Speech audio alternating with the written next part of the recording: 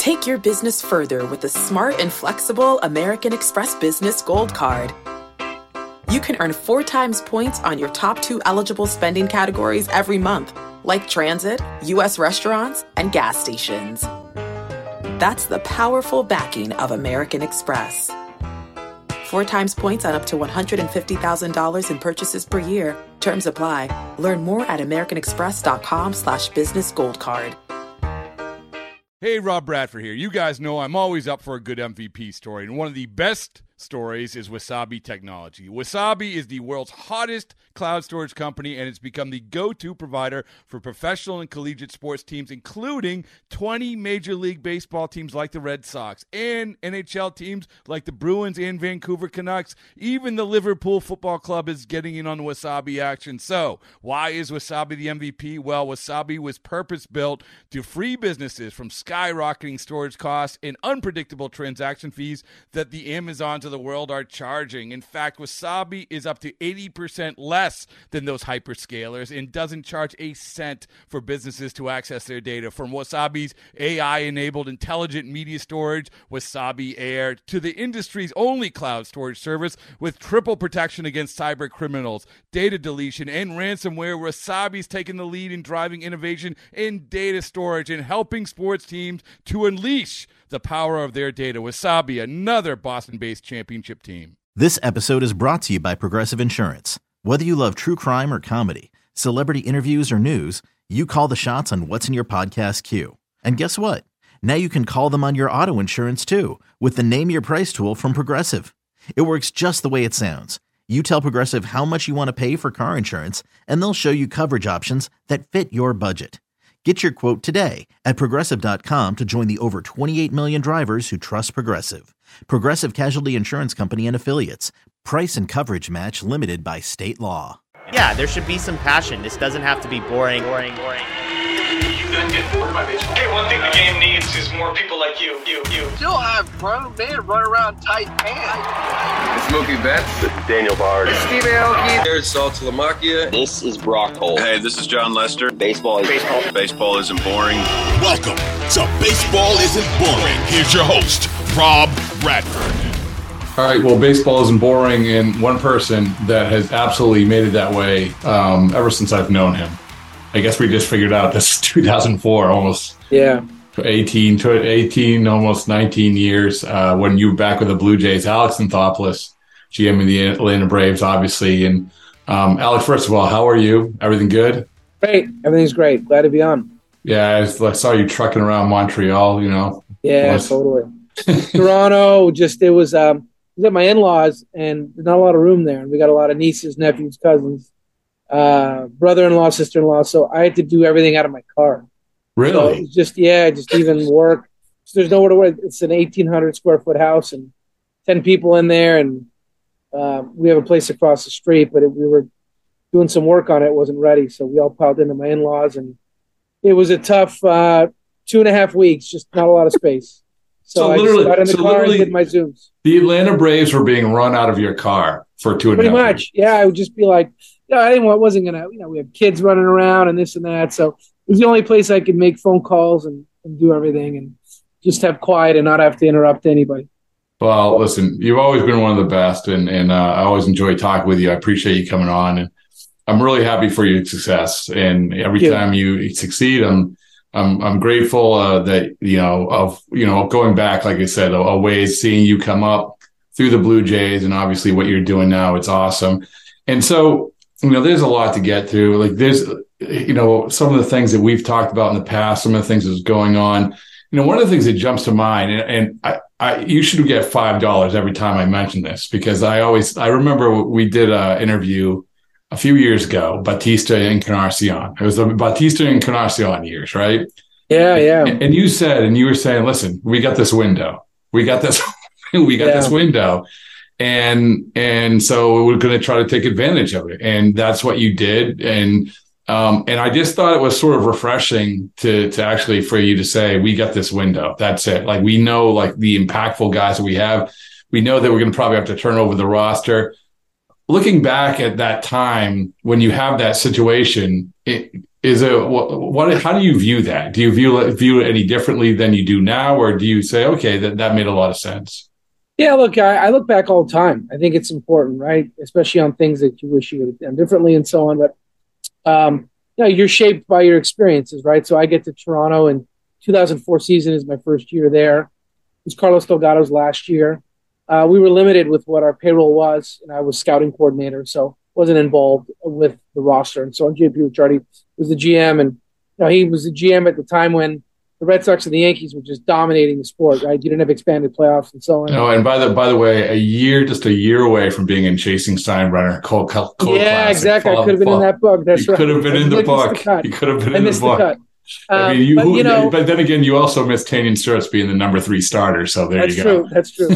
Mike Bordick, the starting shortstop. That's right. Mike Myers, starter behind the plate. Oh man, I could go through the Claude. I wasn't there, but I just heard about it. The Claude Rains project, falling around Aaron Hill. So. Yeah. So. No, and when you look back, I mean, the work that they had expanded playoffs back then, if payrolls had been where they are today, when I left Toronto and what they are today, I think it'd be very different. I think.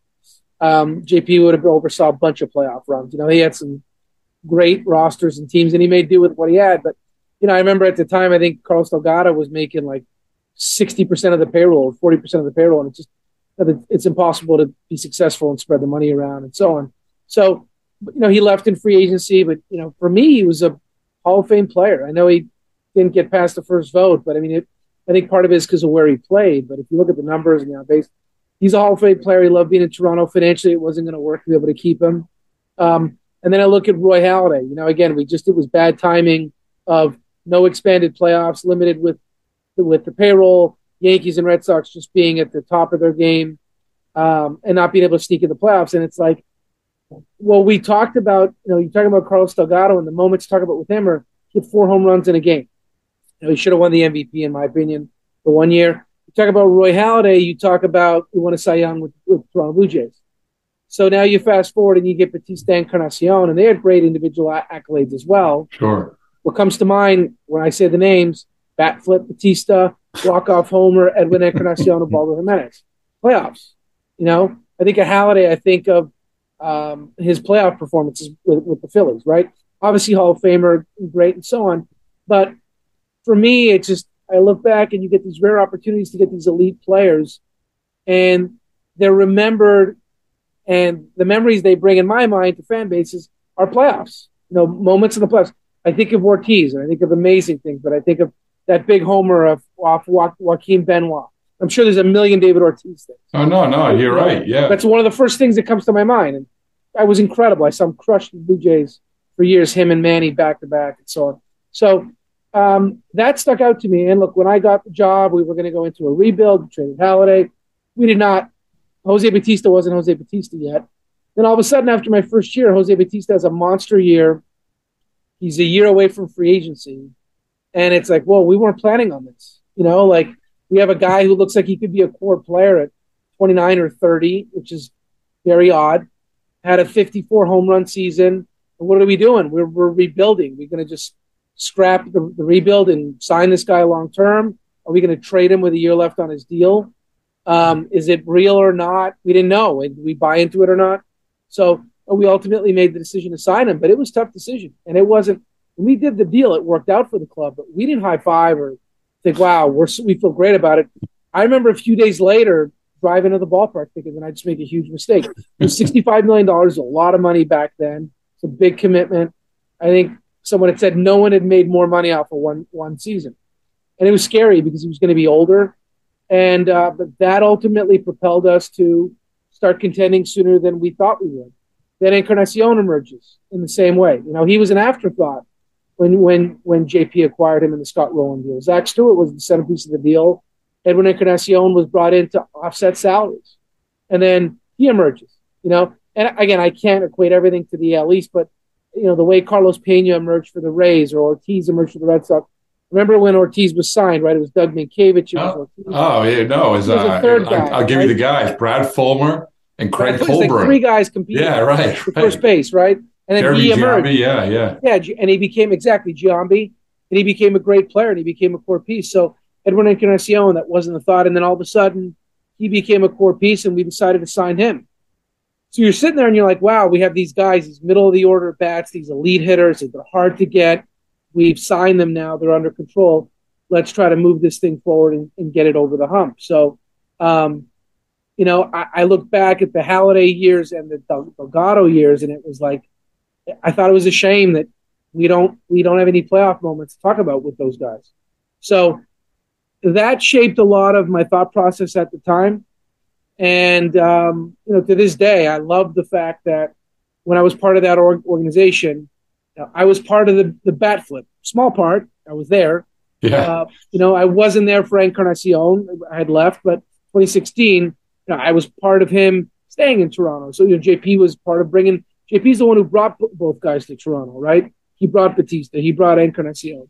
So, but knowing you're a part of a moment that fans will remember forever, that's what sports are about, So it definitely shapes your experiences and so on. And, again, I don't believe in going all in, trying to be competitive year in and year out. I do believe you owe it to a certain core and a certain group of players to try to get in and try to make a run, because you're not guaranteed that core is around 4 years from now, or that they're healthier, that they're performing. We can go through so many players where things have changed. So people that talk about 5-year plans and 6-year plans and so on, it's just too hard. I mean, when I'm looking at things, I'm looking really for sure in a 2-year window, and I'll probably look as far out as 3. We've signed guys for longer than that, but really I'm operating on a 3-year basis for the most part at all times, because that is at least, it's easier to manage and to handle. So I'm not looking that far ahead, because I know things will change with guys getting hurt and guys not performing. Well, I mean, that obviously segues into like how you're approaching things now, and you get a lot of kudos, and rightfully so, for the extensions that you signed. I don't know if we can, there's a correlation here between saying, you had mentioned, Delgado, you mentioned Halliday, you mentioned signing those guys. You don't want to get to that point where you have to make that uncomfortable decision about turning over a roster. So yeah. I don't know. And obviously, like, and every GM will tell you that in a perfect world, we lock up our main guy for a long time. But do you look at it from, like you said at the beginning, lessons learned of like feeling, okay, you know what? This is something that maybe I prioritize now more than even I prioritized in Toronto. Yeah, I mean, we prioritized in Toronto. We signed Aaron Hill to an extension, and Adam Lind and Romero and Morrow. Trying to think if anybody else comes to mind. But we did some extensions, and look, they all didn't work out, right? Romero got hurt. Morrow got hurt. Lind was a good player. He ultimately got traded. Aaron Hill was a good player. Ultimately had a down year and got traded. So they didn't all work out, but we definitely tried to keep players and keep them around long term. I think, look, in an ideal world, you would wait as long as possible, because we've seen it. We've seen guys win MVPs getting on tender, guys be all-stars, and all of a sudden they're not the same 2 years later. Look, we have examples from us. Soroka's in the Cy Young conversation. He has missed the last 2 seasons, really, and then part of 2020, a shortened season, so almost 3. And it just, 3 things have happened. And Ronald Acuna is on his way to what I thought he was going to win the MVP in 21. He gets hurt, and he missed time, and he wasn't the same player last year. Hopefully he'll get back to that, but you just don't know, right? That guys are going to, the Hall of Famers are the ones that are elite year in and year out, and we take it for granted how hard it is to do that. But we definitely have taken an approach of being more aggressive and doing it early, and there's a trade-off, right? You're taking on more risk in doing that, because guys get hurt, guys don't perform, things change. We don't have as much information on their performance and their health, and you just see the turnover across the game. So in an ideal world, you'd wait a year before free agency or right up to free agency and sign these guys. But at that point, you lose your leverage. Yeah. Yeah. It's a lot harder. These guys are close. They've earned that right. They've played year to year. They've earned that right to see what's out there. So you're taking on a lot more risk when you're doing it early, but I see how well the business side of the operation here is run. The Battery, the surrounding area in Atlanta, the mixed-use development is phenomenal. If anyone hasn't been out here, the ballpark's brand new. It's a great environment. And look, we have to have a competitive team for these guys to want to stay. So right now we do have a competitive team. So they want to stay, and we're trying to ensure that it stays competitive. I've said this in a few interviews. I think subconsciously, growing up a Montreal Expos fan, growing up in Montreal, I remember where I was when Delino Shields got traded. And JP Ricciardi would tell me that all the time. I remember where I was when Delino got traded. I was upset. And you got Pedro Martinez in that deal. I remember where I was when Pedro Martinez got traded, for Armas and Carl Pavano. That was such a great young team, and it was tough that we couldn't keep those guys. And I look at Atlanta, the market, what we're capable of. We're doing it for the right reasons, that we think these are good players and they're going to continue to be good players. But also, I think it's important for the fan base as well, for continuity, that you buy a jersey, you're gonna have the player here for a while. And these are great young players, and are trying to keep this core around. And you don't want to be faced with a decision to have to trade guys 2 or 3 years before free agency to get value. It's a tough thing to do. It's hard to find these players. So that doesn't mean you're going to sign them all. It doesn't mean that you can sign them all, right? It doesn't work financially to sign 20. Realistically, you're not going to have 26 elite players. But even if you did, you're not going to be able to afford to sign 26 guys and have a payroll that makes sense, at least for us. So you have tough decisions to make, but if you have young talent that you can give an opportunity to, you're going to look to do that and keep as many guys as you can. Did you have a DeShields jersey? What jersey did No, I didn't have a jersey, but I didn't buy jerseys back. You were a poster guy? Yeah, I'd have posters, cards. I mean, I was big into the numbers back then. I was getting the Bill James books delivered to my house in Montreal and so on. And you couldn't watch the Expos on TV much. They weren't on that much, right? So I would get them when we had a satellite, so we'd get the Cubs. And when they played the Cubs on the WGN, when they played the Braves on TBS, yep. I'd get as many Montreal Expos games as I could. You had basically the arm, the ESPN arm in Canada's TSN, that had their spring training report, and you get 20 minutes or so, and you get little clips of guys throwing bullpens and so on. But I was starved for any baseball information that I could get. The internet back then is not as important. Talk radio is a big deal.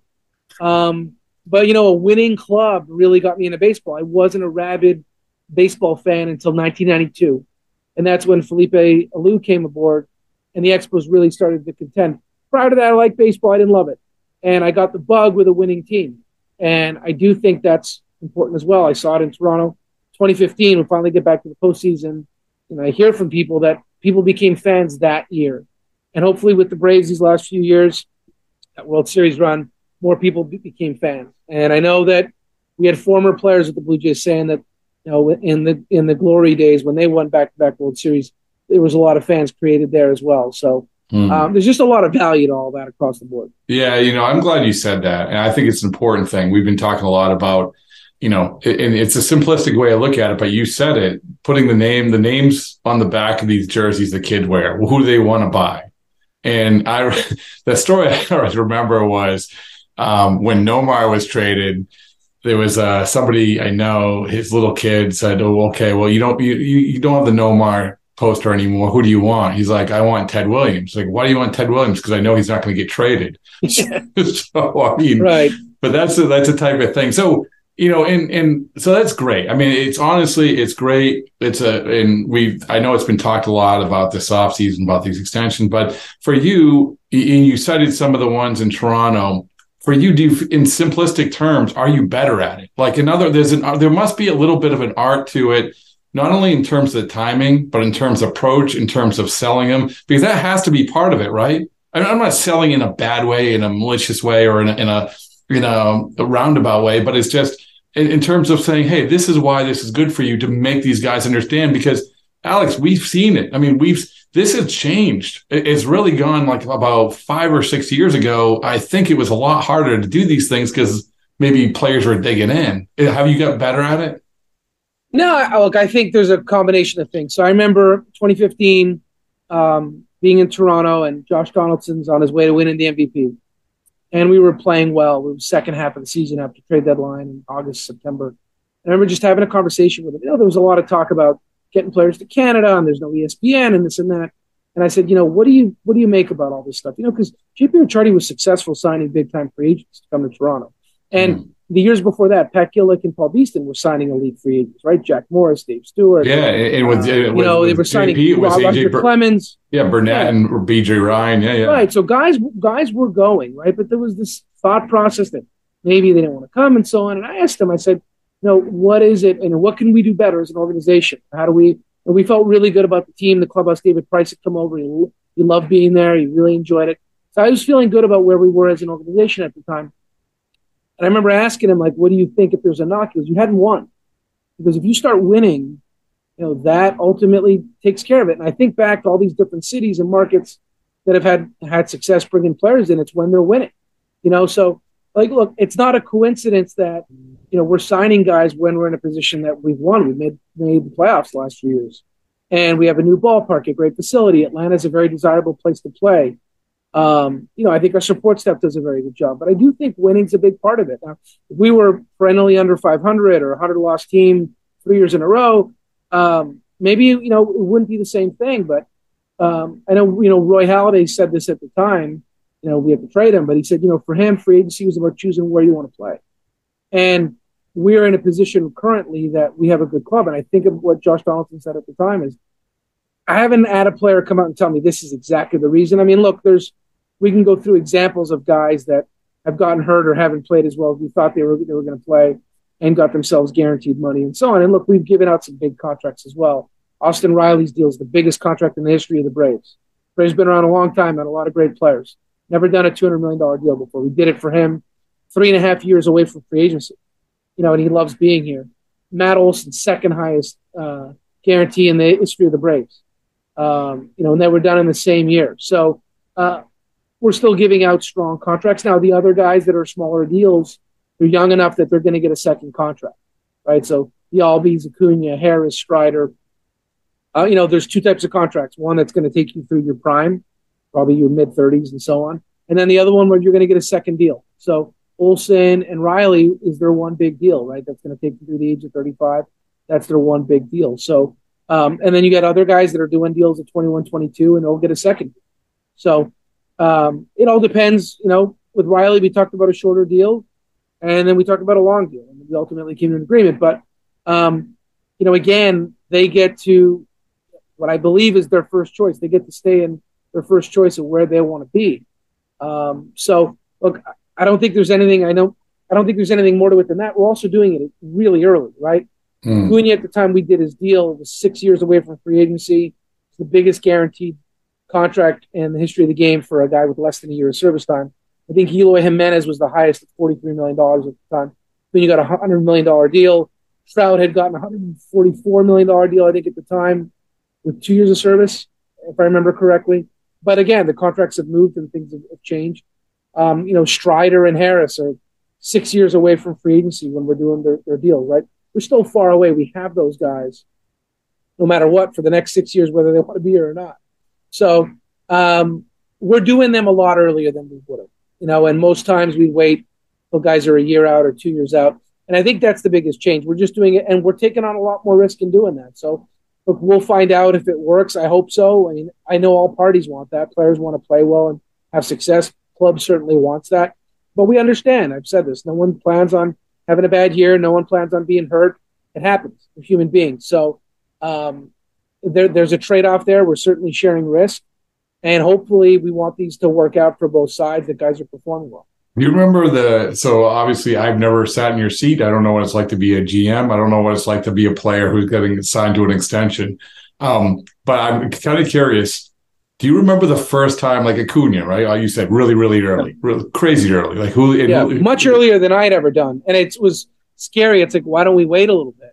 That's my question. So you said, how does this work? I want to identify the first time that you remember you're sitting over some wings or maybe some poutine, I don't know, or ketchup flavored. No stereotypes.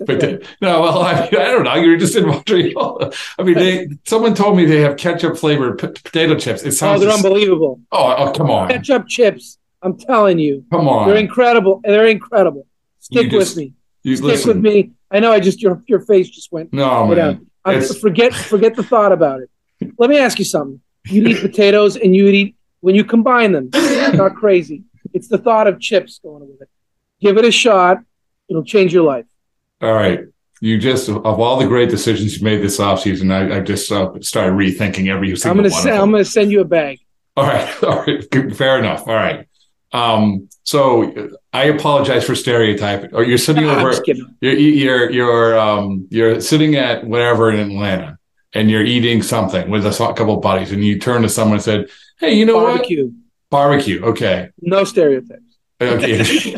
Yeah, we're not poutine in Quebec. The barbecue in Atlanta. We keep stumbling into stereotypes. I'll have some chowder when I'm in New England. Well, exactly. So maybe it happened there, but you turned to someone, one of your trusted coworkers, and said, "You know what? I think maybe we should talk to Acuna." And they said, "What?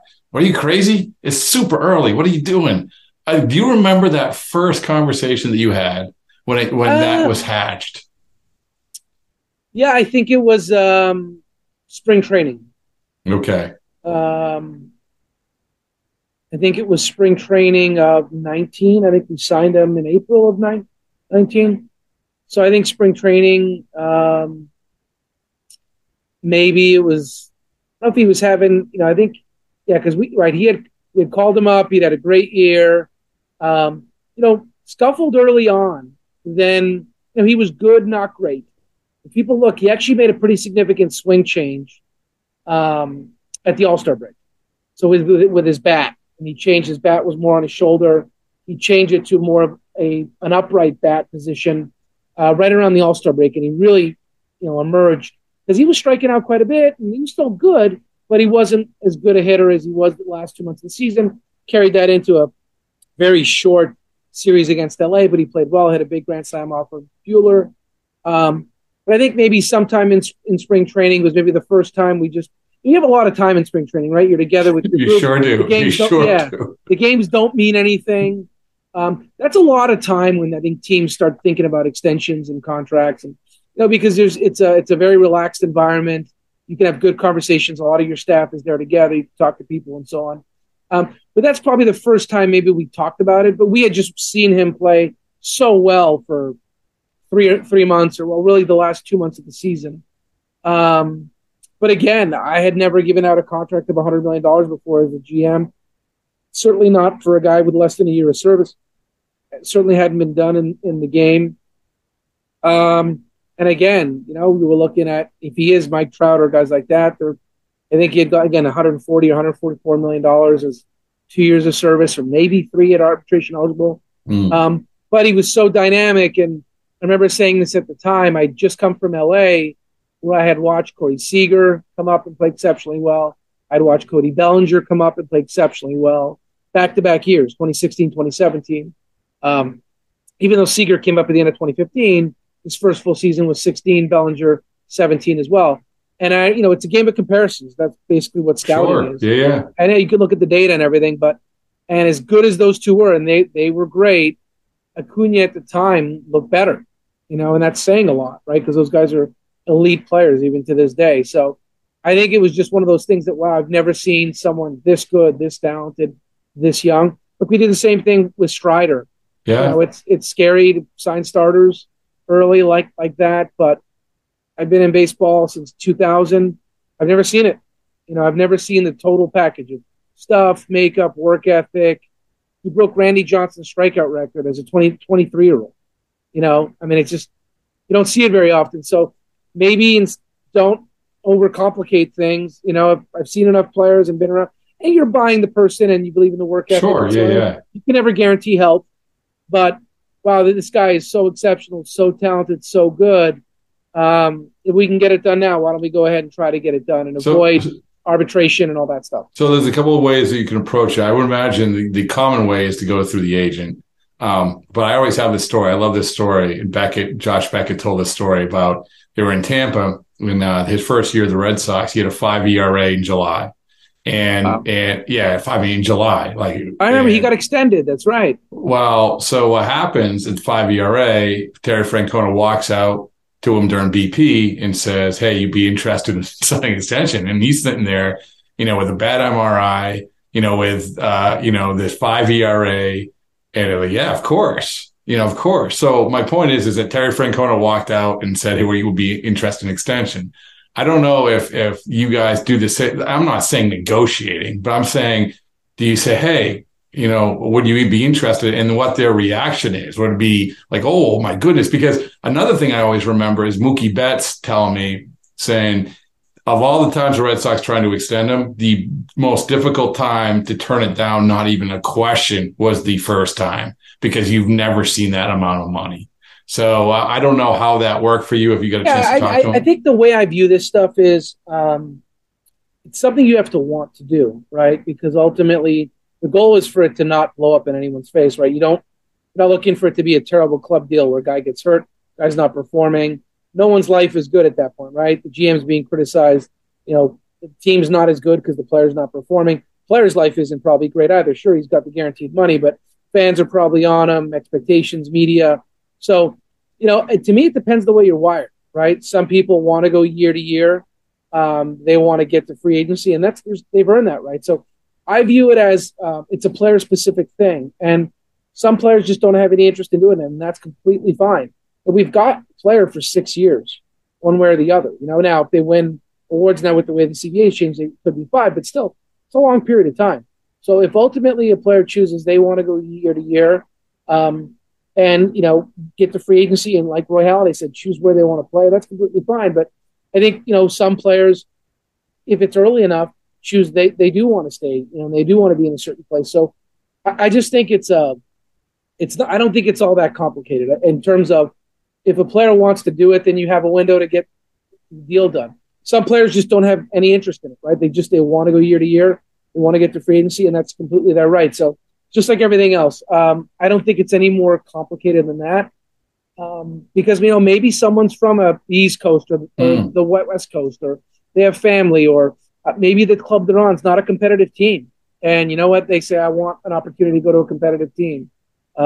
Maybe they're a reliever and they want to be a starter and they want to get an opportunity somewhere else. Maybe they're unhappy in a certain city for whatever reason, or their family's not happy in a certain city. So it's really unique for every player.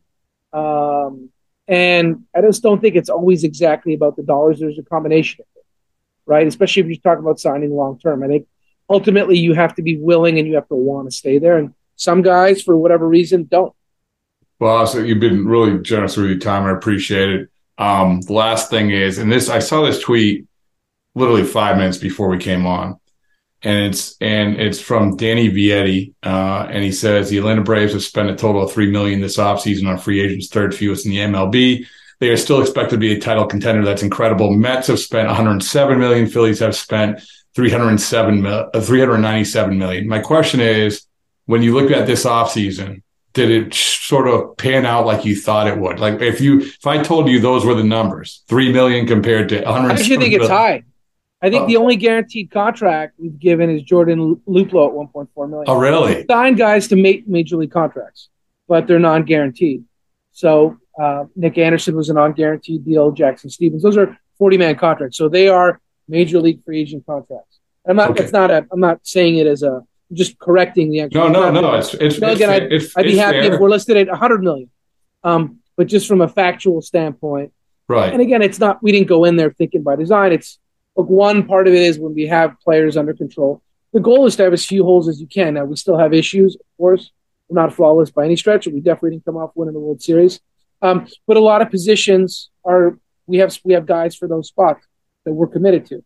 Now, some guys are coming off down years and so on, but they are on the books. They do have guaranteed contracts. We're going to give them opportunities.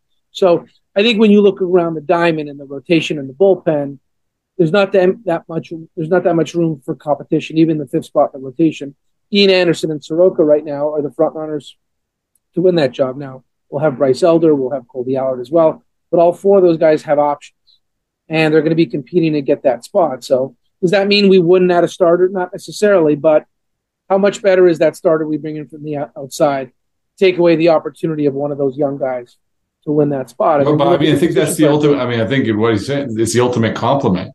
I mean, for exactly what you said is that you don't know what's going to happen. I know that you're going to say that you don't know what's going to happen, but it's still the fact is that you were able to have that foundation, and you look at the extensions that you signed to sort of reinforce that foundation. And this isn't even a knock on the Mets for spending 107 or Phillies for spending 397. Maybe they get the guys and then they do this, right? And the next thing you know, they're just reinforcing their foundation. It's just been all a very, very interesting offseason. Yeah, look, we've definitely explored some things, but it's challenging because we have guys in place. But look, I'd say this. I know our payroll's still in the top 10. I don't know where it's going to rank after the offseason, but at least I know at the end of the season, we were 8th, I think. So we were in the top 10. So we've climbed. I think when I got to Atlanta for 2018 season being my first, I think we were 21st or 22nd in payroll. So as attendance has continued to climb, as our chairman McGurk's, allocated more to the payroll, and we've climbed and we've gotten into the top 10, which is a big achievement here. So again, we can't keep these guys and extend all these guys if our payroll isn't climbing the way it is. And on the flip side of it is, we drew over 3 million fans. Capacity is 3.2. We were just over 3.1. We're practically selling out almost every night. So there's a lot of things going right currently. Now that's coinciding with winning. I also realize that one bad season, one down year, all that could change fast. So we're not, that isn't lost on us. And that's where having all these commitments can go the other way, right? If all of a sudden guys aren't performing, guys are getting hurt, you're locked into all these contracts and these dollars, you're in a tough spot. So I'm not trying to sound glass half empty, but there is a trade-off. When it's going well and guys are playing great, phenomenal. Everyone's excited and happy. But we've seen it. We've seen it happen with MVPs and All-Stars where, for whatever reason, things don't continue. So my job is to worry. I think every GM in sports will tell you the same thing, especially when you got the Phillies, the Mets, the Washington Nationals are going to rebuild quick. They've already done it. They've been successful. They've got a World Series to show for it. The Marlins continue to get better and have a great young core. This division's tough. I thought I left the AL East and it was going to be a bit of a break. I think the NL East is now as tough, if not harder, than the years I was in the AL East. Oh, there's no question. I mean, I think I love that conversation. Who is the best division? And yeah, I mean, it was always the AL East. And look, I understand people in the AL East will say that, and I definitely said it too. But now living through what we've had these last few years, and they're all really well-run teams. The payrolls are climbing. It's a challenge, and it's a challenge each year. And every year I keep thinking, how are we going to get back to the playoffs? So, it's credit to the manager, the coaches, and the players that we find a way every year to get back there. Well, you found a way to get work done in a car for 2.5 weeks in Montreal. You found a way for me to actually entertain the idea that potato chips and ketchup are a thing. Yeah, that's right. Is there anything that you can't do, Alex? Yeah, right. One of my great goals in life. All right, man. I appreciate you taking the time. All right, Rob. Enjoy doing it. Okay, picture this. It's Friday afternoon when a thought hits you. I can waste another weekend doing the same old whatever, or I can conquer it. I can hop into my all-new Hyundai Santa Fe and hit the road. Any road. The steeper, the better. Because my all-new Santa Fe is available with H-Track all-wheel drive, so I can hit the trail without a worry in the world. Heck, with 3 rows and best-in-class rear cargo space, I can pack the whole family in with all our gear. We've got available dual wireless charging for our phones, so we'll never lose touch with civilization, and we won't lose touch with the primordial power of Mother Earth. So which is it? Waste the weekend or do something a little more epic? And conquer it in the all-new Hyundai Santa Fe. Visit HyundaiUSA.com or call 562-314-4603 for more details. Hyundai, there's joy in every journey.